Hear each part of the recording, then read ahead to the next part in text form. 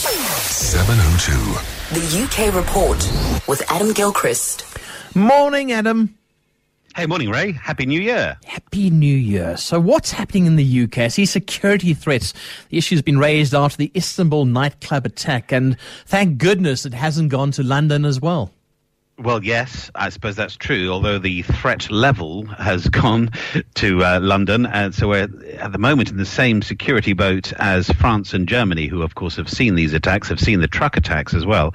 But we're at the same high threat of terrorist attack in Britain as they are in France and Germany. There's a general threat, as they put it, in Denmark, the Netherlands, Spain, Italy and Greece.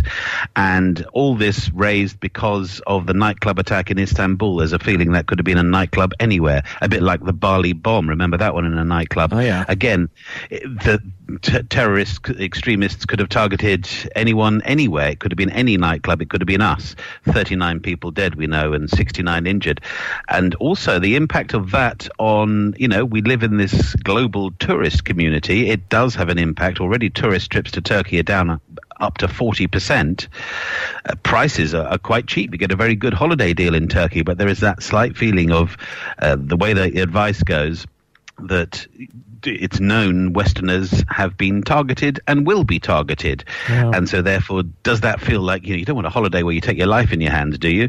And so there is unfortunately that question mark now. But as I say, we will have our own threat levels as well. But at the same time, we saw the extra armed police on the streets for New Year's Eve. We've seen these concrete barriers go up around squares and markets and so forth and sensitive places. This issue is not going away anytime soon. If anything, we're clamping down even more. It's actually so sad to see that we're living in that kind of age now where we have to be careful. You have to look over your shoulder.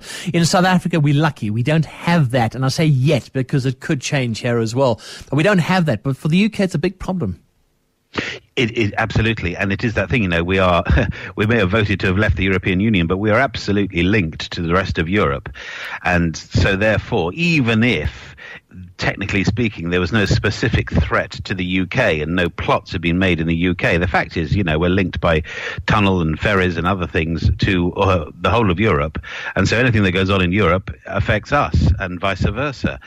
So we can't stand aloof from this. We're not just a little island anymore. We are linked to the whole world. And interesting about, I wonder if behind closed doors they might have had some conversations in South Africa about what if and just supposing and ... You like to think those conversations had taken place so that nobody's caught with their pants down at least. You'd like to think.